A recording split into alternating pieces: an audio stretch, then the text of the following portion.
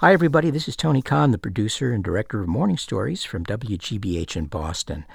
On January the 1st, 2007, an amazing law went into effect here in the United States. All classified documents 25 years or older were open to the public. Overnight, a whole world of state secrets and state stories swam into view. And for anyone who believes in the power of setting hidden stories free, then it's a cause for celebration.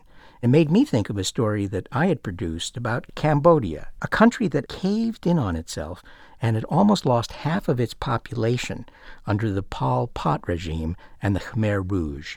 That time of killing fields is gone now, but the memories of a reporter who lived through them, Sidney Schanberg of the New York Times, seem very relevant still today. Sidney's story, Falling Off the Bike. All right, this is it. Is the floor clear?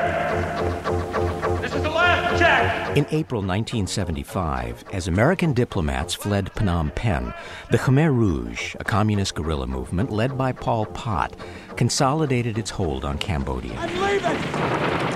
The 1984 film, The Killing Fields, told the story of two men in Phnom Penh that day, Dith Pran, a Cambodian interpreter, and his friend and colleague, New York Times reporter, Sidney Schanberg.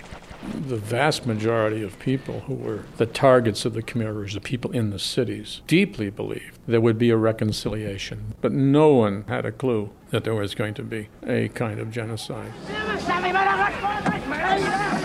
One of the first prisoners the Khmer Rouge took was Sidney Schanberg.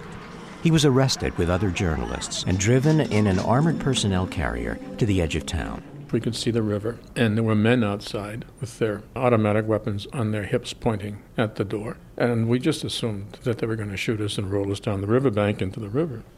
We were nothing to them. The illiteracy of the troops saved Schanberg's life. Dith Pran told them that Schanberg and the others were French journalists covering the Khmer Rouge victory.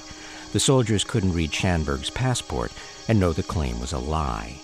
We were saved. However, there were these two officers in the Cambodian Navy who had been picked up on the street. And they'd been praying the whole time. That's when you feel responsible, because you're free and they're going to be dead.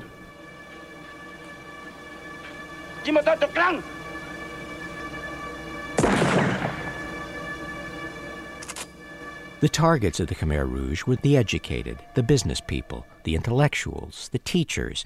Less than 4 years later, 2 million of them lay dead and decomposing in killing fields. Yet few images of it ever reached the West or survived to haunt our collective memory.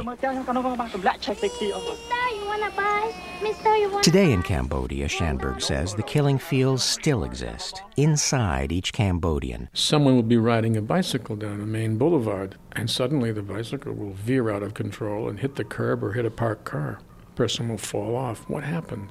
What happened was that an image thrust itself back into their head. A father, mother, relative, living under the Khmer Rouge, dying on the mud floor of a thatch hut, starving to death, asking for food, and there's no food to bring them. And so you watch the loved one die. That image is seared into their head. And as much as they try to get back to, quote, normal life, it will never go away completely. And they just break down and fall off the bicycle. What the victims of the Khmer Rouge suffered from most, says Schanberg, was the feeling that nobody knew what was going on. He recalls the story of one group of prisoners whom a friendly Khmer Rouge guard let listen to his radio. These men gathered around this radio, huddled, and they had it muffled with a piece of cloth. And they heard on the BBC World News that a plane had dropped bombs on Khmer Rouge positions. So they knew that somebody in the outside world knew what was going on and had bombed the Khmer Rouge. And one of the men said, "Now I can die in peace." The next morning, they were marshaled out into the yard, and he walked forward and struck a Khmer Rouge guard, and he was instantly shot to death. For a world growing smaller by the second, says Schanberg, the lesson of Cambodia is twofold. We need to respond to problems more quickly, but we also need to appreciate that the real solutions take time. This is a country that had an election under UN auspices in 1993. But you don't plant democracy with one election. And we're not patient. We want to have an election and say, okay, well, we've taken care of that genocide. Now we'll move on to the next one. It's not that way.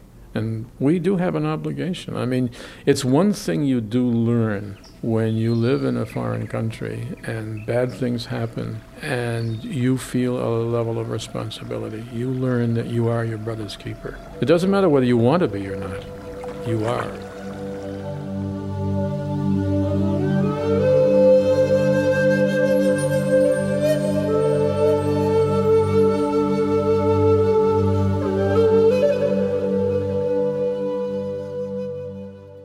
That was Sidney Schamberg with today's morning story, Falling Off the Bike. I'm here in the studio with Gary Mott. It just brings to mind Varick Eng. Varick Eng, an earlier morning story, right? Yeah, the story Dancing with History. Right. His mother has these sort of recurring flashbacks, nightmarish experiences that have manifested in alcoholism and the inability to function. And so Varick, American-born, her son, has taken over much of the responsibility for the family financially, as a caretaker for his siblings. He said something else in that story that I remember. His mother needed somebody that she could tell her story to.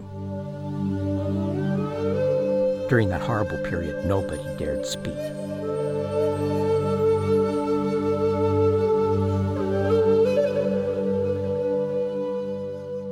Well, to turn to a more hopeful subject, as you know, we've been asking you out there to help us run the family budget here at Morning Stories by making some contributions. And in a family spirit, a number of you have responded. So we wanted to thank you and get to know you a little bit better. We made a call to one of our contributors, a fellow named Mark Richford, who is living nowadays in Hawaii. Hello. Mark, hi, it's Tony Khan calling from Boston. Tony Khan, it's so nice to hear your voice. It's like I know you from all of those morning stories. I should have called sooner. Oh, please. How did you happen to come across Morning Stories? iTunes. Click on podcast. Go to NPR. I've contributed to NPR probably twice in my lifetime, and I'm 49. When I went onto the website, you had a spot there that said, click here to donate. I figured, I'm benefiting from this, and in a moment of weakness, I clicked and I sent a tiny little donation. What did we do right? You know what you did right? You put a place to click on the website that was convenient. Oh, okay. And there was no rigmarole. It was like, click here to donate. And that's what got her done. My iPod keeps me entertained. I drive from West Hawaii to East Hawaii on the Big Island. It's 2 to 2.5 hour drive. I moved here from Montana a couple of years ago because it was just so amazing. Here, everybody just tries to help each other out, and I was impressed by the Aloha. It's an amazing thing. Where I first noticed the Aloha was we have a real shortage of roads here, poor infrastructure. It grew too fast in Kona. And so there's a lot of traffic. And more often than not, some of the traffic is caused by people letting other people in.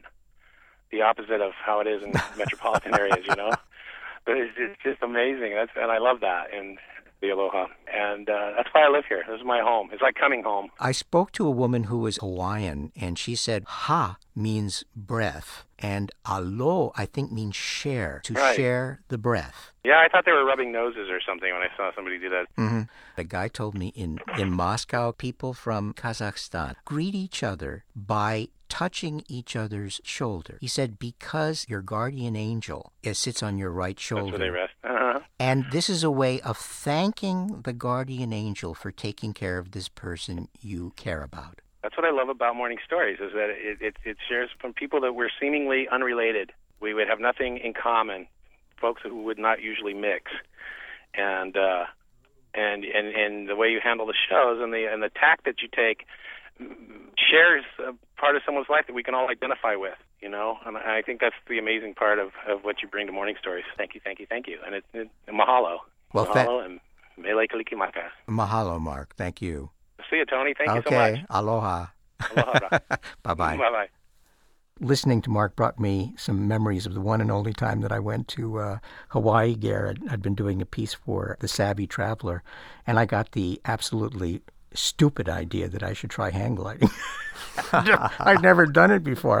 I get nervous even going from one room to the other when they're on the same level. The first and the last The first hang gliding experience. The first and the last, but not either the first or we hope the last time that we thank Ipswitch for being our support for this podcast. Ipswitch, a leader among many things in file transfer software. If you want to check them out, you can go to their website at ipswitch.com. And we have all sorts of exciting things happening on the web, wgbh.org/morningstories. You'll notice a couple of links to contribute. Right. If you feel so moved, please. We've got a link to our Flickr page, which is growing slowly but steadily. Yep, pictures of our contributors. And what else, Tony? I mean... How about goodbye and see you soon? Goodbye. Goodbye. See you soon, folks.